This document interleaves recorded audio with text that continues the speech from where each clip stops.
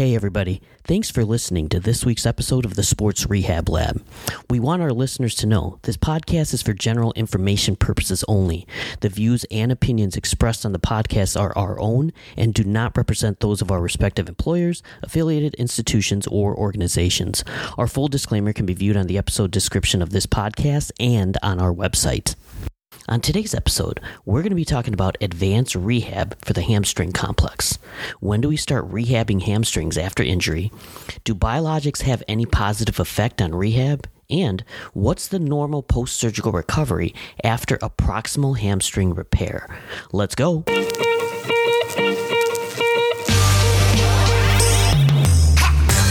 Welcome to the Sports Rehab Lab podcast, where you'll hear real talk from real clinicians who treat real sports patients.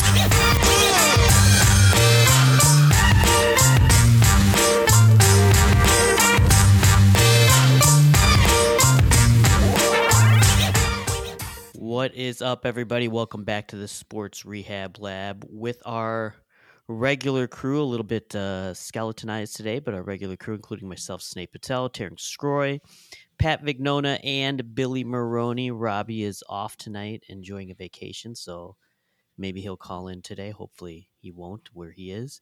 And Jamie Osmack is off tonight. So one of our early episodes was on hamstring strains and how we treat them. We didn't go a lot into an in-depth detail on that episode, but we just did mostly an introduction on hamstring rehab in general, and that episode actually got a lot of traction. We got a lot of questions how we progressed through rehab for our hamstring strains, and then we got a lot of questions on post-op hamstring rehab and the addition of biologics and return to running, return to sport. And then one of the biggest questions we got, which is really important, was returning to sport for people, making sure that they can return to sport without like a follow-up injury, which is, I think, the magic question for all injured body parts when we're trying to return to sport. So without doing this follow-up episode on hamstring strains, talking about non-op and then post-op would be a good follow-up episode for all of our listeners. So, we know that most often injured hamstring muscle is the biceps femoris. This is most of the time. And, this is the muscle that's most commonly injured. You can tell from MRI, ultrasound. Those are the most common ways to diagnose it with testing. So, I'm going to start this off with Pat, to talk to us. Like, you have a soccer player coming in. They call you today and they say they strained their hamstring. When do you want them to come in, and how are you handling these just initial stages of rehab? Yeah, I mean, I don't think it needs to be isolated to a soccer player. I think any of the high speed, change of direction, change of pace sport, you'll see this. And like you said, it is most likely the biceps fem, but it could also be the semi-T or the semimembranosus as well. But having imaging and knowing exactly which group is injured will help your treatment process. But like you asked about like when they should start, and it's right away. It's within 2 or 3 days if they're actually a real athlete and they want to get better faster, because it's not a sit and wait, let it heal, and then start reloading it eventually. It's as tolerated, and you have to part of your first evaluation is figuring out what they can do, and letting them do that, because load and some functional stretching like walking will help this heal much quicker. But knowing the exact tissue, where, I know we'll talk about this as we go on, but like where the actual injury is it intratendon? Is it more proximal, more in the middle? That will help you develop a plan going forward. Like you said, I think some people say that we over-image everything. For these injuries, I've seen imaging be very helpful. I mean, to your point, Pat, I think one, knowing what muscle is involved, but then also two, the exact location. So is it pure tendon? Is it muscle tendon junction, or is it fascia? Right? Because Exactly. those three will be treated differently, and I'm sure at much different speeds, right? So when you're designing your programs, you're trying to outline your rehab, you'll probably do those at different paces depending on the exact location of injury. No doubt. Billy, is there a role of biologics in some of these non-op ones? Is there any support for that? Yeah, I mean, I think we were talking about this before. It's definitely limited. I forget the author. There was an old study. I think it was like in 2015, like a BJSM one. It was a pretty big study, but there was no benefit in using PRP and kind of treatment of a hamstring. I think clinically it's something that is often used. Like I came across one today, just a consensus statement from a bunch of the team physicians in the NFL. I think they met a couple years back, and it was a survey-based study, a Delphi study, and they were looking at what percentage of them thought there was a positive effect of PRP, and I think it was right around 50%. So it was, I think, 48% advocated for there was a positive effect, and then the other 52 or whatever not convinced. So I think even in a high-level sport, it's kind of out there. So Dr. Bradley's published his data a couple years back, in which they looked at, I think it was 30 people who have players who had PRP injections and 39 who did not. Those numbers may be off a couple or so, but the point remains the same. I think their conclusions was, if you look at just the statistics, it wasn't statistically significant as far as a sped up return to play, but they did acknowledge that it was 3.5 days faster, which when you think about a sport like this, any extra time that can be cut off may be meaningful. So I think we'd need a far bigger number of athletes, but like these little advantages that you may or may not get from this stuff, if it does help, it may justify the use in a situation like that where cost is not a factor, right? So I think for your average day high school kid or whatever, you're probably not going to need PRP.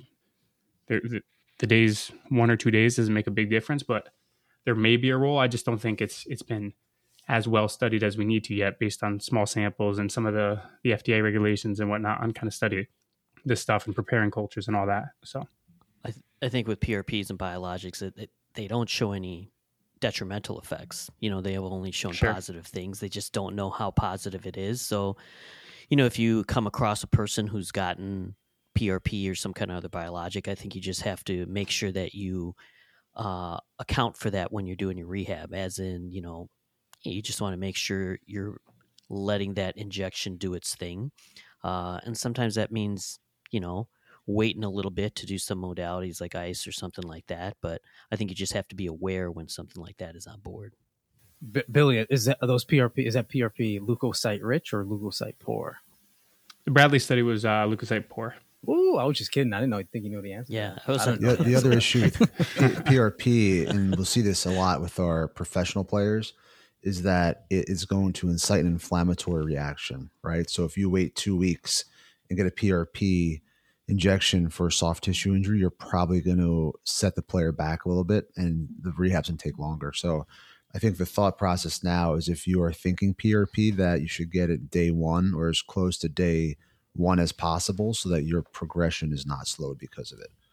Yeah. And that's consistent. They did it in the first 24, 48 hours after an injury for that same reason. You don't want to delay anything. What do you think about role? So for your non-ops, before we get to post-op, so for your non-ops, like, when do you start isometrics, concentrics? What are your thoughts on eccentrics, Pat? Like, how do you incorporate those or layer those into your rehab progressions? I mentioned it earlier, meaning like that first day you see them, you have to establish a baseline. Obviously, you have to take all your general musculoskeletal measurements and stuff, but also you have to establish a baseline exercise tolerance. So the things that they can do that doesn't necessarily, we'll talk about the pain threshold later on too, but whatever they can do, you should be doing it, and you should be doing it early on, and you should be progressing it, every 2 or 3 days, going forward. As far as like isometrics, concentrics, eccentrics, I think they're all important. We can go into the eccentric talk now if you want, but as far as isometrics, I feel like a broken record saying this, but you guys worked with me for a long time. Isometrics at every different angle of knee flexion, I think is vital, and doing proper amount of time in those isometrics and proper amount of load as well, not just a feather holding it there, but actually making them work a little bit, is super important. As far as eccentrics, there's plenty of studies out there. There was one in 2022 in BJSM that showed that the use of eccentrics did not speed up their return to play time, but it's been proven a bunch of other times the use of eccentrics does help with bicep femoris fascicle lengthening, and it keeps it there for longer, even at 6 months post injury. So it doesn't speed it up, but it'll help you prevent this. Try to help prevent this injury going forward. Pat, I wanted to ask you, like, Hickey out of Australia does a lot of work with hamstring strains and rehabs, and his thought was, if a person could take it, adding on eccentrics in the early phases would be very helpful for them, rather than the traditional, let's go through isometrics, then, let's go through concentrics, and then let's go through eccentrics. How do you feel about that incorporating? Because, like, he had incorporated eccentrics in some of these individuals. I think it was a rugby cohort that, sometimes it was 3 to 5 days out from their injury, and he incorporated eccentrics then. Is that something you're a proponent of if they can do it, or do you like to use the traditional method of going step by step? Yeah, I mean, I think it's you can ask 3 different people and get 3 different answers here. I think that involving some type of eccentric load in that early phase, with when I was talking about getting your baseline of your exercise in that first phase of the rehab, and if they can tolerate it, I mean, I don't see why not. If it's not making it worse, it's not hurting at least. But if you look at like Aspetar, obviously a big soccer. If you want any good real research, you got to go to like Australia, BJSM, Aspetar, because that's they really look at that a lot, and they start their eccentrics in their stage 3 of the rehab, which could be they say anywhere from 14 to 28 days. Granted, it's soccer, so you have to take that with a grain of salt, because they do the time off is a lot longer in soccer just because of the demands of the sport. It's not just a few sprints; it's constant sprinting for 90 minutes, so it's a little bit different. So, long story short, yes, I would. I have a low threshold to get rid of it early if they're not tolerating it well, and start with isometrics, move the concentric, and then eventually go to eccentrics. I think you'll often find too, just because they're eccentric doesn't mean people aren't going to. I mean, they're not necessarily always harder, so you got to look at other variables too, like the position you put them in, the resting muscle length when you start them. So, like a long lever hamstring bridge may be harder than a glute bridge where you go down eccentrically into like an eccentric hamstring curl, right? So sometimes it's just mode of contraction is one variable. You got to look at muscle length and time under tension and all these other things. And like Pat said, often you can find some level that they can come in at and do that. And that's kind of what they did in some of those studies. They started with just like a bridge where you go from a glute bridge and slowly decrease your knee flexion angle into extension, and then go down and just to the eccentric component first. So I think if you can try to promote that eccentric contraction to get some of the muscle architecture characteristics, you can do it at different exercises and then gradually build up towards Nordics and some of the more talked about things down the road. Yeah, I think that's what happens is people hear eccentrics and they immediately think Nordics, and we're doing Nordics. 100%, yeah. Week 1 out of after an injury, and it's not. You can anything you do concentrically, you can 100% do eccentrically. I think when do you let them start exercises. Do you want to go, Pat? Or? I heard 2 questions at once. Which one? What are we going with? Yeah, let's go with the running. Yeah, let's go with the running. It's a common question. So when do you let your players start to run? Like, what are you looking for? Tolerance. I think as soon as they can walk normal, and they have that below a 4 pain threshold. Aspetar does have some specific criteria, but I'm not gonna dive into that. But if you think about it, like typically this injury happens at sprinting, and it's a bicep fem. So like a light jog really isn't very stressful at all on the bicep femoris, if it's a bicep femoris, which it most likely is.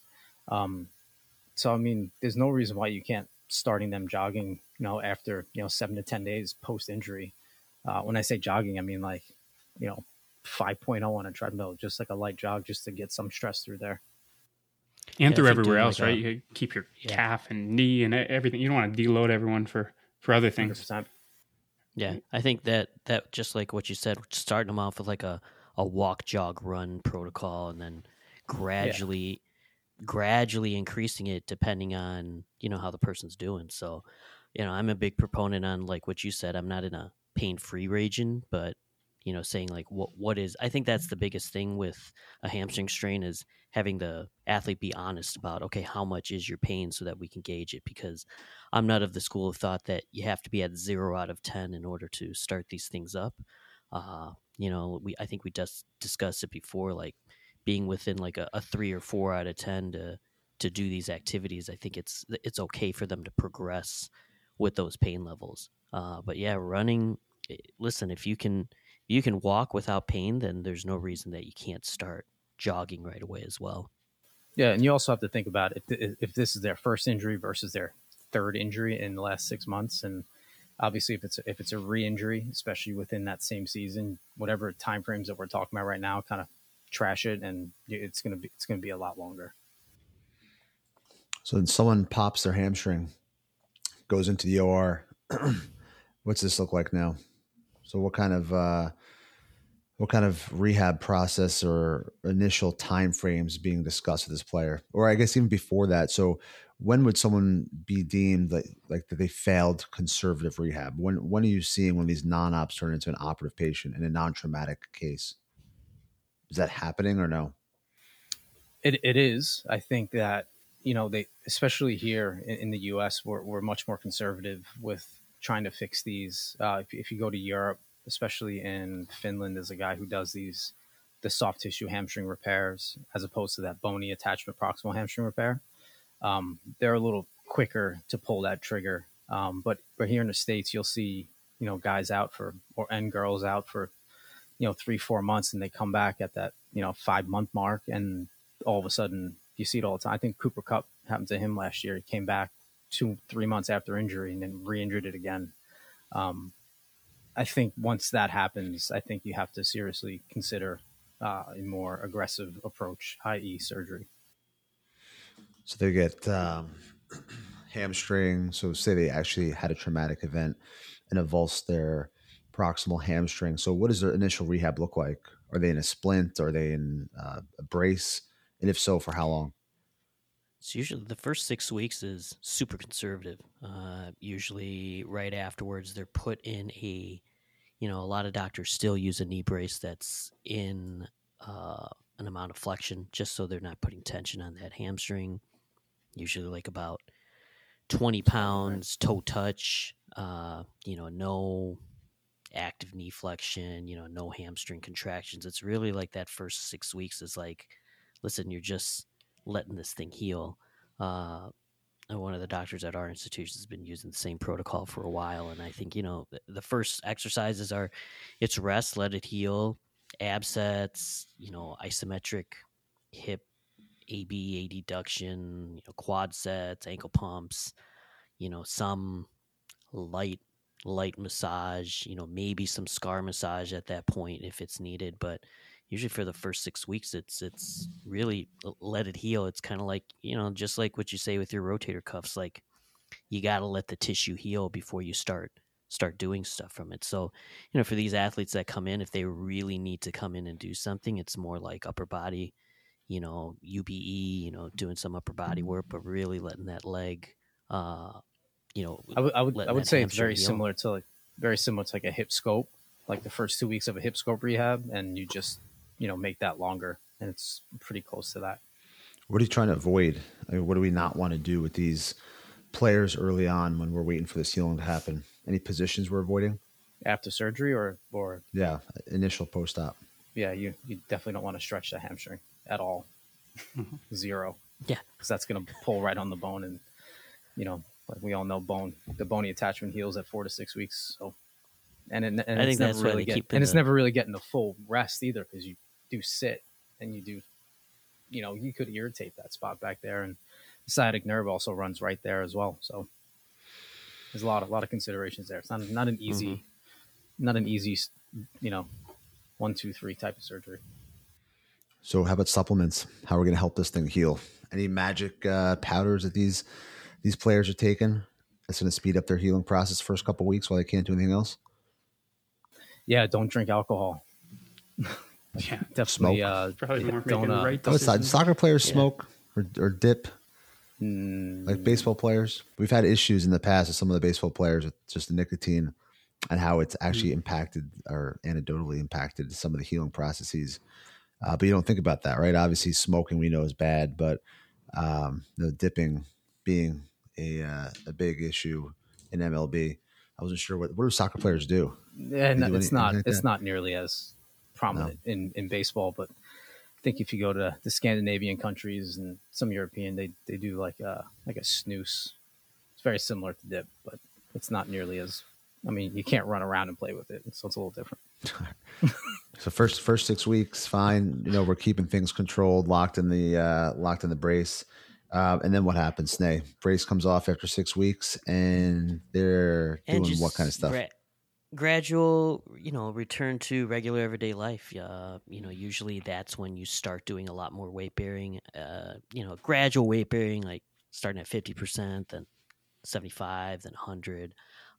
Starting some concentric knee flexion against gravity. This is when we get into, when you compare it to a hip scope, it's kind of like weeks 3 to 4 of a hip scope. It's like you can start doing some quad rocking, some weight shifts, start to do a little bit more strengthening. This is kind of where, usually within this like 6 to 12 week time is, you can start to put someone on a leg press, with light weight, usually probably like week 9 or 10, you want to start doing that. But again, it's a gradual improvement. Like I think usually from week 6 to 12 is where you're just gradually starting to, get them up to that full weight bearing position, have them do like regular everyday activities, but you're still not stressing that tissue to the max. A lot more soft tissue at this point to get things loosened up in that hamstring.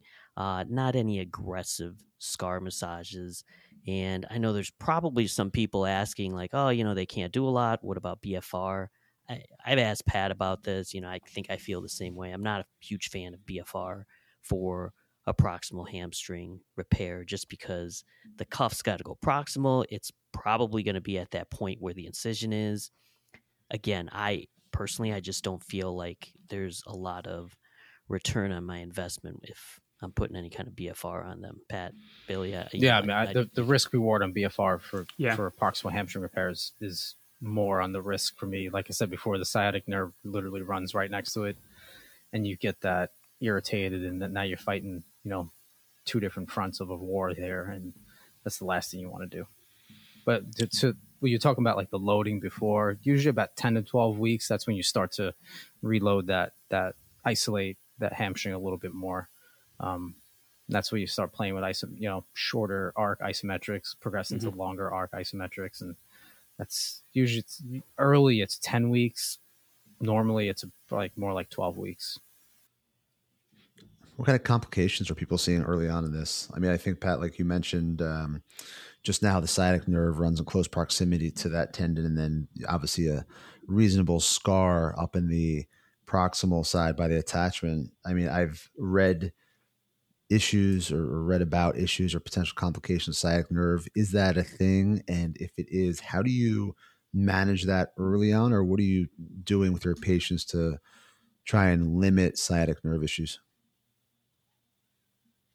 Yeah, I mean, I think paying very close attention to it and trying to differentiate the pain from the surgery versus like a nerve type pain, because you really can't do neural gliding, because that would be like a hamstring, like a seated slump test or something like that. You can't do that for at least 8 weeks.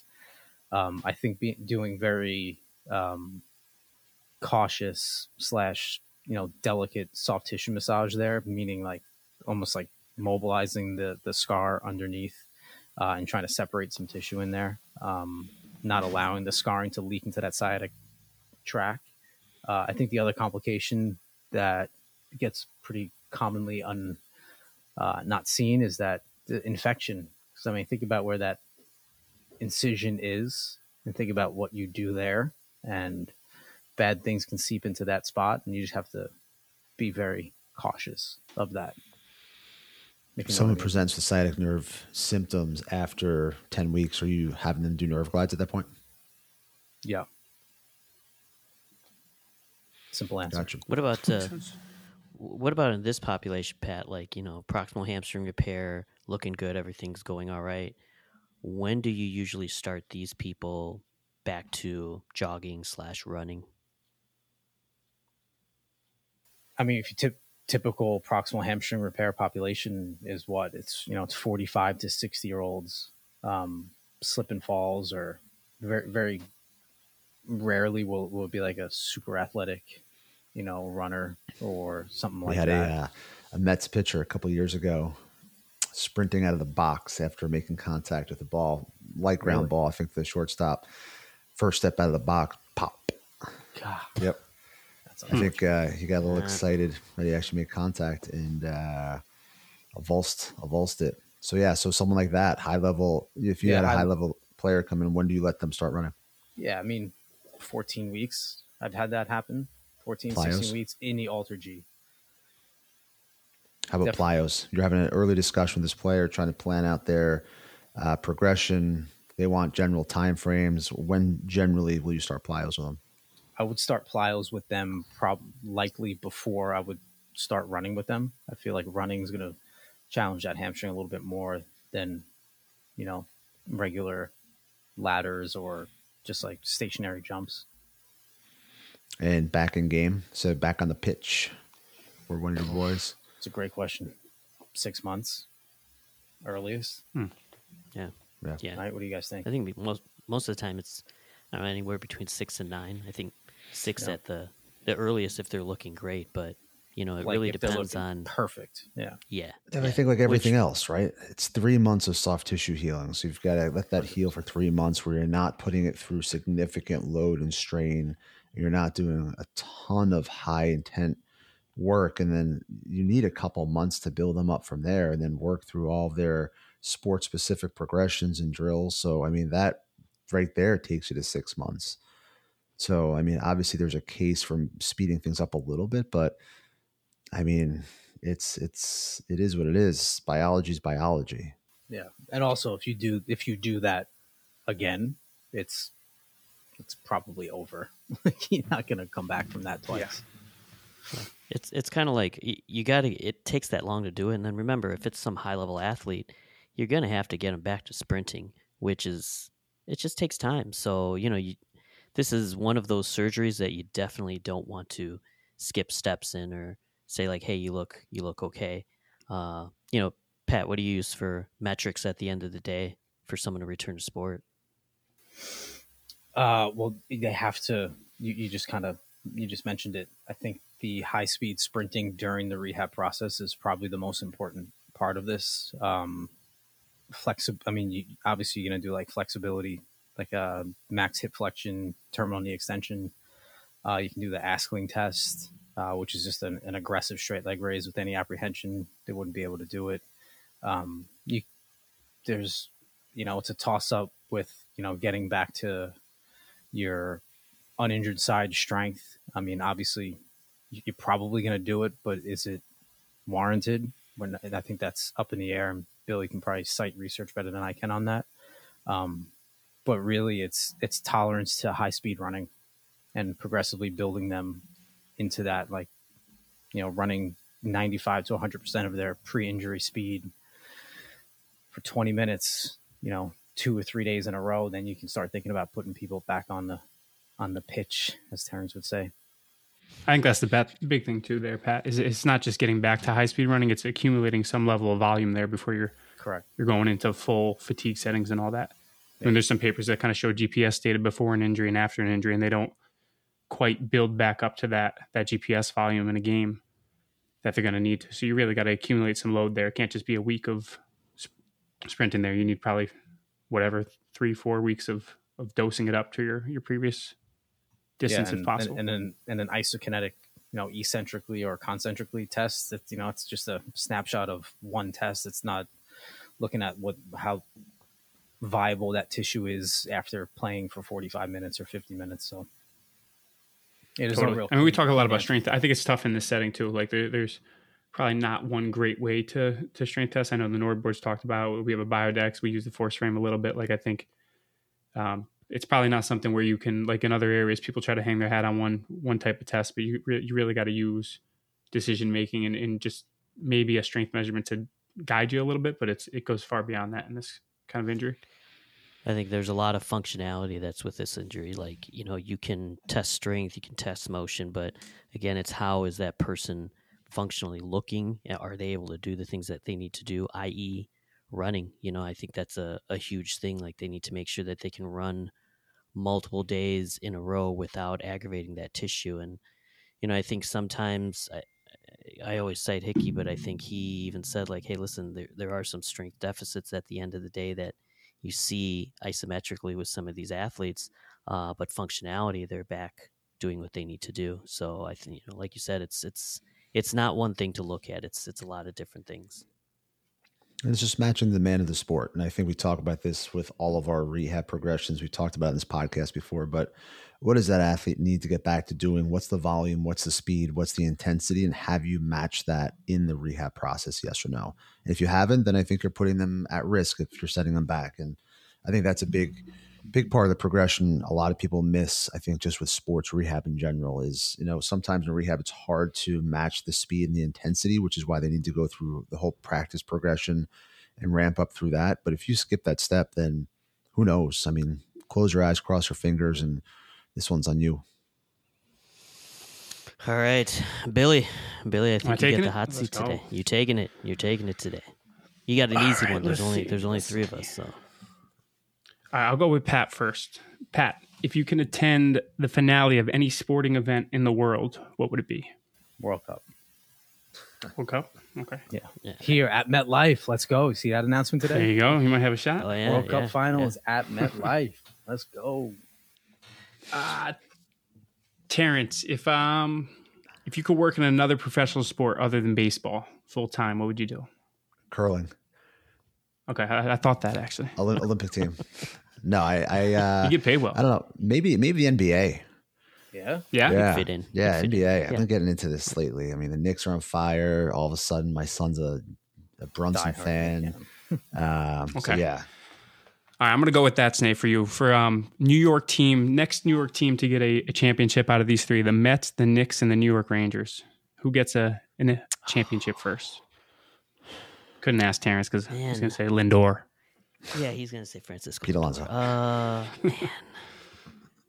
Snake, the Rangers. I got to go with the Rangers. There was a toss-up between the Knicks a little, but the Knicks sometimes they're going to look good this year, and then playoffs are going to come. And great. Yeah, that's just not going to happen. Well, thanks, guys. This was a great conversation. Hopefully everybody liked it. Remember, like, subscribe, DM us on our Instagram page if you have any questions, and we will talk to you next time.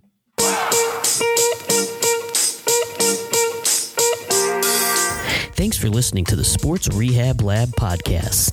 Please like and subscribe on both Spotify and Apple. And if you can, leave us up to a 5-star review as well. We would greatly appreciate that. If you have questions for us or comments about the podcast or guests you'd like us to consider, DM us on our Instagram page at Sports Rehab Lab. We read all of our comments, so your messages are always being heard. The Sports Rehab Lab podcast is for general informational purposes only and does not constitute the practice of physical therapy, medicine, or other professional healthcare services, including the giving of medical advice. No doctor-patient relationship is formed. The views, opinions, and approaches expressed in this podcast by our hosts, guests, and contributors do not represent those of their respective employers, affiliated institutions, or organizations. We encourage our listeners to use their discretion and consider multiple sources of information when making decisions regarding sports medicine, fitness, or health. Listeners should consult with their medical providers prior to taking any action based on information shared on this podcast. The materials linked to this podcast are at the user's own risk, and the content on this podcast is not intended to be a substitute for professional medical advice or to establishing a standard of care, diagnosis, or treatment. Listeners should not disregard or delay in obtaining medical advice from any medical condition they have, and they should seek the assistance of their healthcare professionals for any such conditions. In no way does reading, listening, emailing, or interacting on social media with our content establish any kind of doctor-patient relationship.